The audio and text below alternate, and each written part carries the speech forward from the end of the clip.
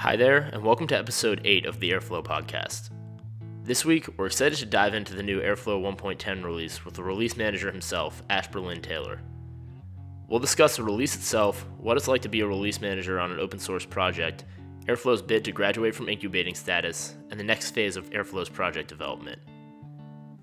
This podcast is brought to you by Astronomer. We at Astronomer are determined to make Airflow easier to run and manage. Our offerings include both SaaS and self-hosted platforms that leverage the power of Kubernetes to make Airflow easy to run and scale, support for all things Airflow, and Airflow training that we call Space Camp. We're also hiring platform engineers. If you're interested in making it easy to run, scale, and monitor Airflow on Kubernetes, drop us an email at humans@astronomer.io. I'd also like to quickly mention that Astronomer recently released v.7 of our platform. This release is our biggest yet. Now, you can choose your executor and scale your worker count, worker size, scheduler CPU, and web server CPU directly through our UI. We also added a slew of Grafana dashboards that allow you to monitor information regarding persistent storage, Prometheus, the Docker registry, FluentD, and Airflow container state. Finally, we rolled out initial Airflow 1.10 support in our platform, so it's only fitting that we dove into the release with Ash this week. Without further ado, let's dive into this week's interview with Ash Berlin-Taylor. All right. Hey, Ash, how's it going? Hey, good. Great. Thanks for coming on today. We're really excited to chat. My pleasure.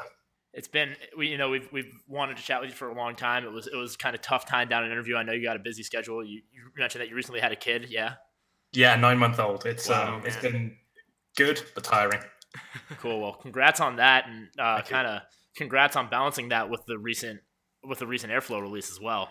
That must have been Thank you. quite a lot that you had on your plate. Yeah. It was a difficult month and a bit to get it all done and kind of push everything through. Yes, it was a challenge. So Awesome. Glad to have done it. So why don't we just dive right in here? You mind just telling us a little bit about yourself, kind of how you got involved with Airflow and what you're up to right now? Yeah, sure. So my background is I'm an infrastructure person, what some people might call DevOps, but I try not to. So yeah, kind of lots of AWS automation, Terraform, Docker and Kubernetes and that kind of stuff. And about 2 years ago, I started a job and they went, well, you know AWS, so great, come in and deploy Airflow on AWS. So I went, okay, that's fine. I can deploy software. And then one thing turned into the next and I ended up, I think, for 1.9 release, there were 8 release candidates, and I think 6 of them were because I kept finding bugs and then simply fixes. And then I think eventually the committers just got bored of having to, review and merge my pull requests. They went, just commit it yourself. So I ended up as a committer of Airflow. The start of this year, I kind of joined the project officially as a committer, and then decided that it was only fair after putting Volker through all that hassle of 1.9 and a bit on 1.10.0 that I should do the next release. So I ended up being the release manager for Airflow 1.10.1, which we released a few weeks ago now. That's awesome. So what percentage of your time would you say that you were spending on that release? It was a good proportion of my what little spare time I had, kind of eking out an hour here and there at lunch and 1 or 2 hours every evening when I wasn't, putting my child to bed or getting up to feed her halfway through the evening. It was pretty full on, and it was a lot of work just to kind of chase things through and make sure you get the fixes we need and get people to test it, and then helping debug problems and things like that. So it was pretty all-consuming for November. Sure. Wait, so what do you do, just winding back a little bit, what do you do when you're not working on Airflow? When I'm not working on Airflow, I hack on other things. I like spending my time, what little time, spare time is a little bit more precious now than it used to be, but hack on things, try and, I noodle around on the computer. That's what I do. It's what I enjoy doing. Whatever takes my fancy of an evening or of a week. Yeah, I love that answer. So kind of just diving into the release a little more. would love to talk about some of your pride points for the 1.10 release, right? Like, was there anything in particular that you're just super pumped is out there, and how you think that affects the future of the project? One of the big things in 1.10.1 was so we tried to keep point releases to mostly just fixes. But obviously, people go like, "Oh, well, I've got this thing and it's ready to be merged." One of the big ones actually was AWS contributed a whole suite of operators for their SageMaker thing. So it's their kind of hosted machine learning. They contributed a whole load of operators and hooks and stuff. So there's kind of, I haven't dug into SageMaker that much yet. It's kind of, as with everything else at AWS, there's just far more things coming out faster than you can learn them all. But it's an interesting one to dig. So it's a kind of hosted machine learning kind of model generation thing. And they tied it into Airflow. AWS kind of took a look at it and went, Airflow's what people are going to use, so let's tie this into Airflow. So that's kind of super exciting that AWS go, Airflow's the way forward. Particularly as they sort of have their own thing, like AWS Glue and Batch, and they've got a few other things. It's good that it's a good news for the project that AWS have decided that it's worth them spending the time to build the operators and get them all merged and accepted. So that was super exciting. Very cool. So, just do you have a little bit of a kind of background or maybe a little bit more information on what it was like to be a release manager and whether or not you'd like to do it again in the future? So, being a release manager is a little bit like, it's the same as being an Airflow committer, but more so. So, our job as committers is mostly not to write our own code. We'll do the occasional bug fixes, but most of what we do, most of the time we all spend on Airflow is reviewing other people's PRs, giving them feedback, getting them through to kind of accept it and merging it. Release management's the same, but it was also that particular release. I think there were two different dependencies that ended up causing test failures for 2 or 3 days straight. So at first it was dig into, the release branch is failing again, but we haven't actually merged anything. So what's gone on?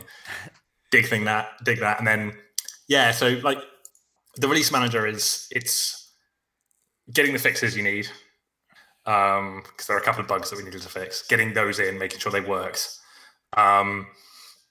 Working with the community. So, being active on Slack a lot, kind of helping people out, particularly as it's like, I had a feeling that there might well be some issues in 1.10.0 that hadn't yet been reported that needed fixing in 1.10.1. So it's kind of helping people out in Slack and being active and making sure that, I kept an eye out for problems to fix to get in the release.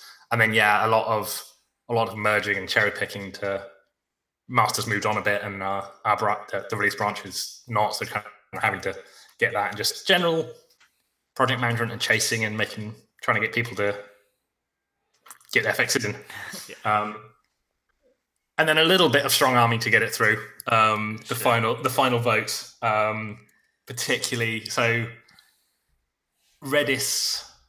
Redis Pi got released. I think it was like 2 days into our 3-day vote in the final thing, and that broke Celery. And it's like, well, but Celery is not a core dependency, and we're fixing some other things. And so it was a little bit of strong arming of going, I agree that's a problem, but can we release it anyway, please? Especially as we're still in incubation for that release. For the next one, hopefully we won't be. But for that release, we're still in incubation. So we had another 72-hour vote after our one passed. So it's kind of like, well, let's just get this one out and then we'll get the next one out quickly.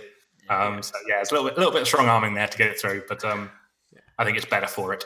Yeah, super funny because my literal day today has been figuring out that Redis thing for our we want to rope in 1.10.1 into our platform. So know that feeling. I was hoping that that Celery themselves, that it's Celery's transport library, which is called Kombu. They've got a fix. I submitted the fix. Someone took my fix and did it properly, but I submitted the fix, and I was hoping they would release it quickly, but they're still sat on it, so they haven't fixed that yet either. But So jumping into the open source community a little bit more, I'm a pretty young dev, and Pete's our newest React guy. What like high level advice would you have for like kind of like not super experienced devs that want to get more involved in open source projects, Airflow or just anything? Yeah, there are two main ways to get involved in an open source project that are really useful. One, which is the easiest one, fix the things that bug you. If you find a problem, fix it. If you find, like this feature is close, but it doesn't quite do what I want, open a pull request, fix that. Try to keep your pull requests small because they're easy to review. So don't like build up loads of features. Do a little bit at a time. Do one small thing, change. A lot easier to review. The other thing that's just massively undervalued is the wrong word, but underappreciated, docs. If you come along and submit a pull request that just add docs, you will be loved by the committers.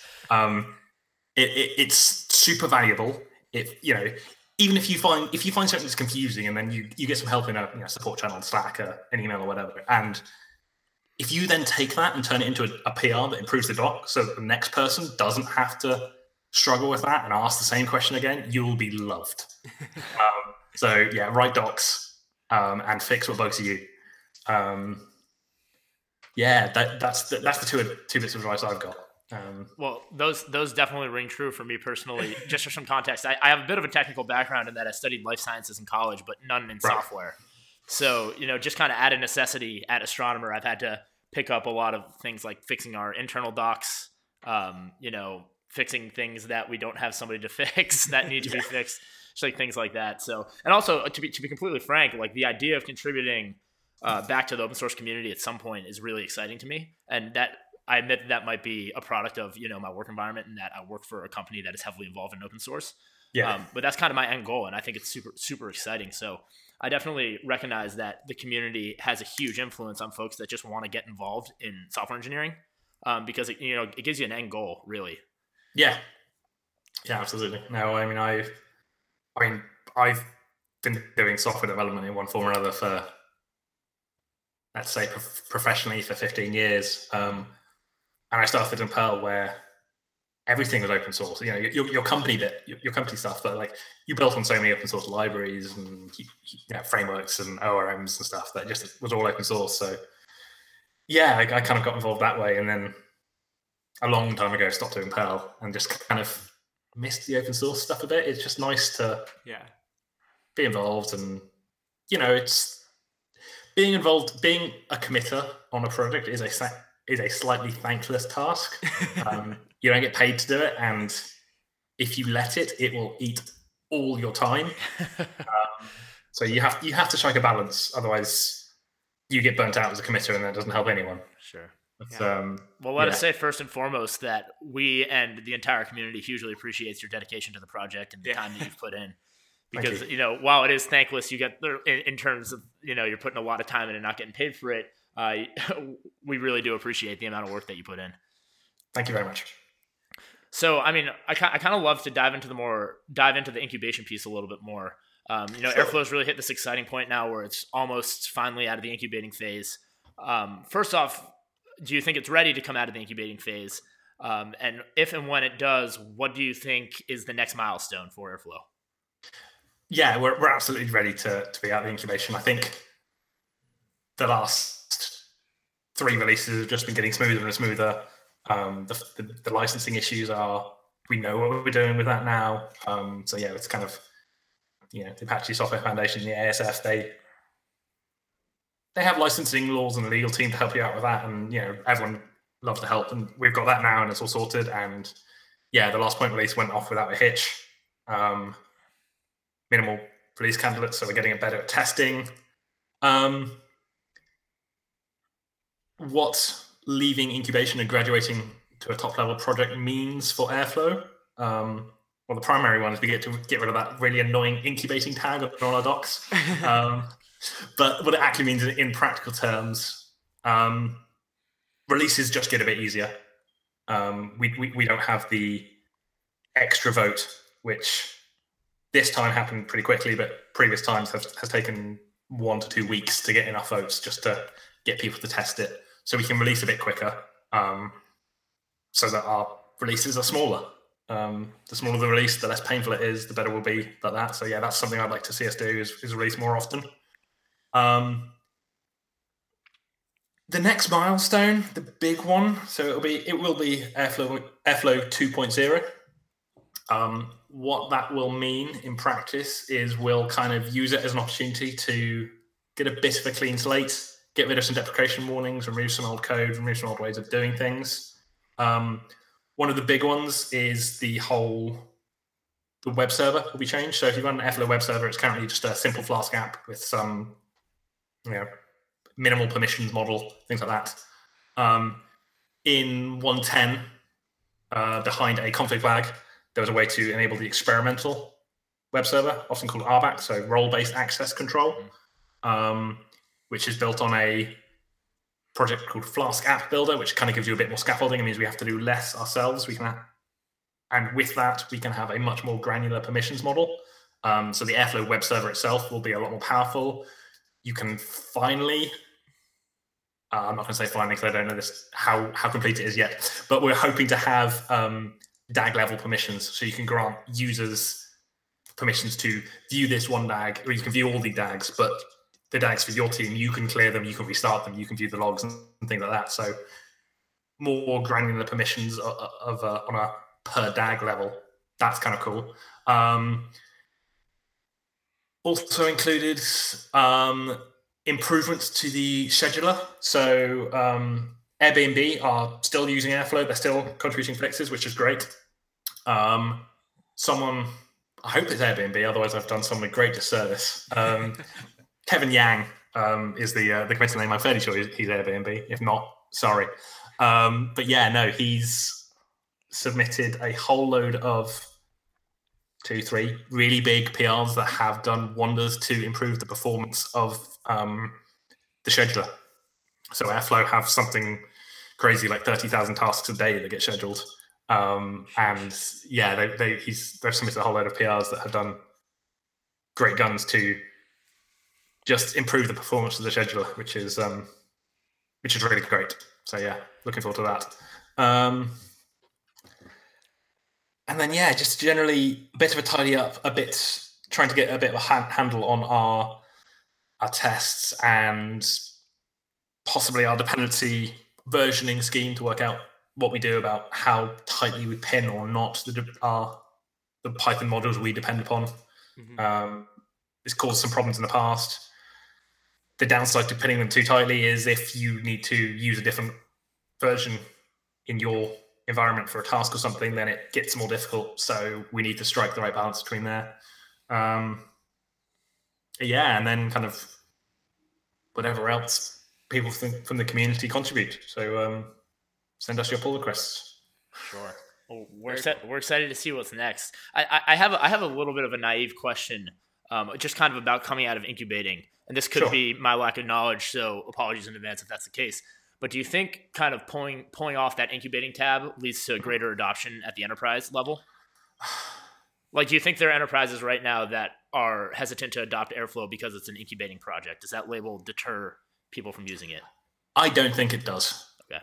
Given the companies that have publicly stated they're using it on our README, I think it's something over 400 companies now, and there's big companies in there. Yeah. And then there are banks and hedge funds and governments using it as well. I don't think incubating is deterring anyone. Maybe a few, but there's still plenty who go like, no, it's been around for 4 years, I think. 2014, 2015. Yeah. Something like that. It's been around a while. I think it helps that it had been around a while before it was an Apache project. So people have confidence in it. It definitely helps when some of those larger institutions declare their loyalty to it.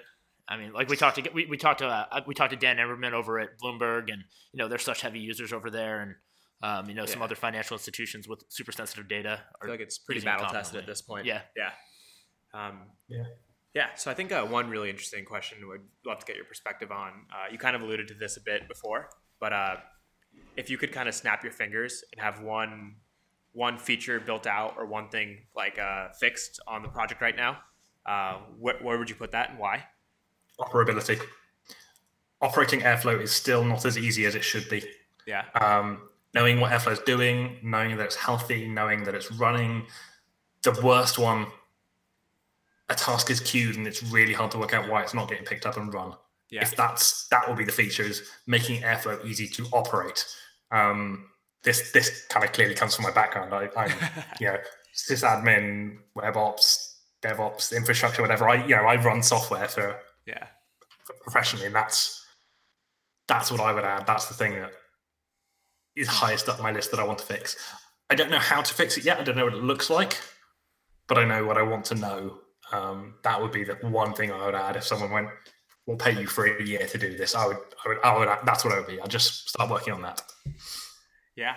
How do you think the adoption of kind of like right now, I think everyone's standardizing infrastructure on Kubernetes. Do you think kind of the rise of Kubernetes adoption will make a problem like that a little easier, just because you can actually think of a one-size-fits-all solution? No, I think to my mind, it's sort of an orthogonal issue. It's Kubernetes will make it easier to know. Yeah, no, it's sort of they're orthogonal because a lot of the problem are kind of it's Airflow's scheduling logic that's some of the opaqueness.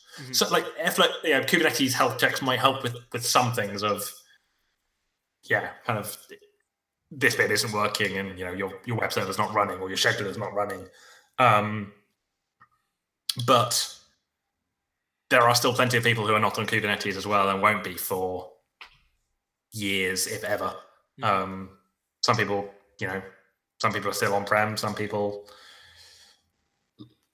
just don't like Kubernetes, and I can't blame them. It's a monstrously large piece of software that also has its warts and operational issues and can bite you. So Kubernetes might help a bit, but I'd like to fix it in a way that works if you're still not using Kubernetes. Yeah, super interesting. Sorry, I just completely lost my train of thought here. So have you seen it run effectively outside of, what's the most effective, kind of structure that you've seen outside of using Kubernetes? Most effective deployment method? Because I don't know if you know, kind of astronomer's history a little bit, but I don't know, Raj, you can probably speak better to it than I can, but we started out running it on Mesos, just as a big monolithic Airflow cluster. And that just did not work for us for reasons that Raj can talk about. So a big part of it was also just internal resources, right? We didn't have a full-off DevOps team to help maintain that. We've liked Kubernetes a lot more, just because it's not as much of a you don't need as many resources looking at one thing. But I think it all depends on the org, right? Absolutely, the team you have. So, the current place we've actually got a fairly small cluster, but we've got, because of the way the multinational group is structured, we have multiple small clusters. We kind of have one which is just a master and a worker, another one which is about 5 nodes and stuff, and the deployment kind of also depends on what your workload is. If most of your workload is triggering EMR jobs and you spin up EMR clusters or farm things off to EMR, Airflow doesn't need much because it's just making network requests and small ones at that. I would be interested to find out what Airbnb deploy, because I know they have a very sizable cluster. Kind of that. Generally, anything that kind of, as long as your deployments are repeatable, so build AMIs or use Chef or build RPMs or whatever it is, so long as you've got something like that that's repeatable, and if you get the deployment pipeline down for getting your DAGs out to all your nodes at the same time, then they all kind of, once you've got to that, they're all at the same level and they all work just as well. Cool. No answer for that one. No, that's good. Yeah. So how do you we talked about this a little bit before, but how do you see your involvement with the project changing going forward?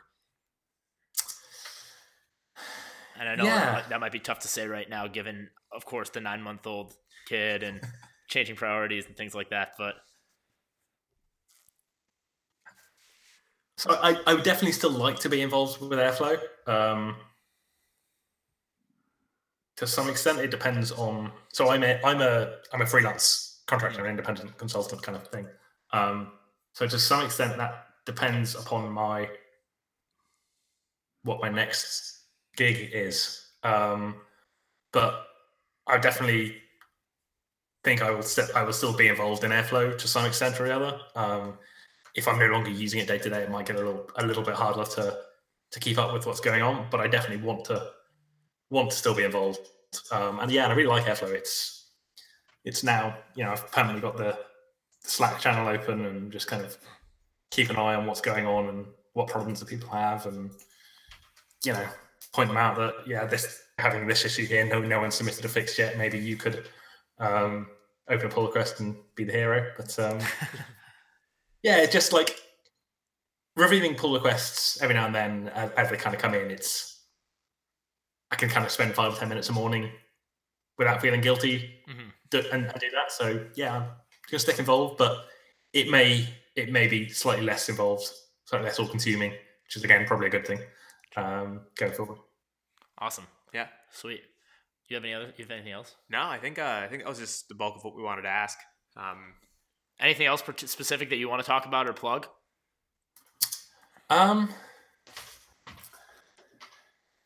Yeah, I mean, I guess there's a couple of things, which is so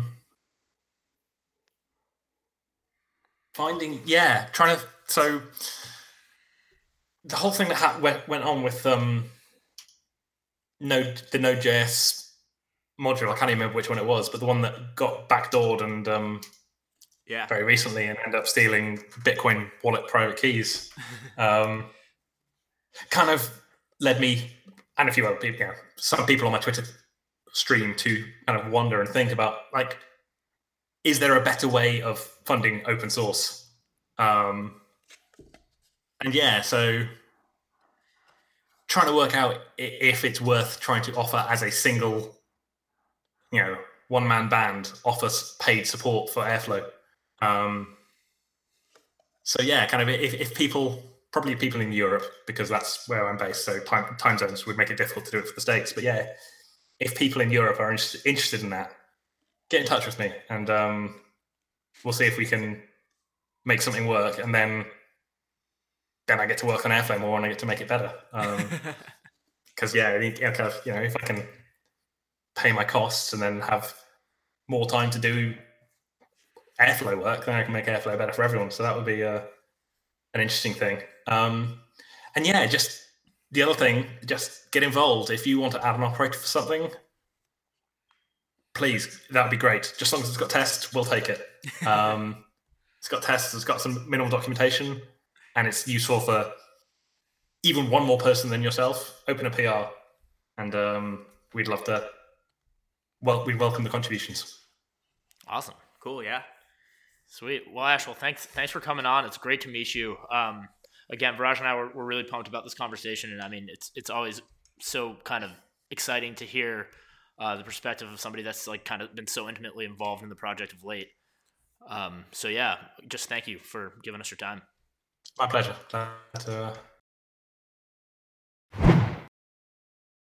Thanks to Ash for coming on. Being the release manager is unquestionably a bit of a thankless job that requires a ton of donated time and intellectual energy, so we hugely appreciate the dedication to the project. Thanks for listening, and please don't hesitate to shoot me an email at pete@astronomer.io if you have any podcast feedback or would like to hear us cover any specific topics in our next episode.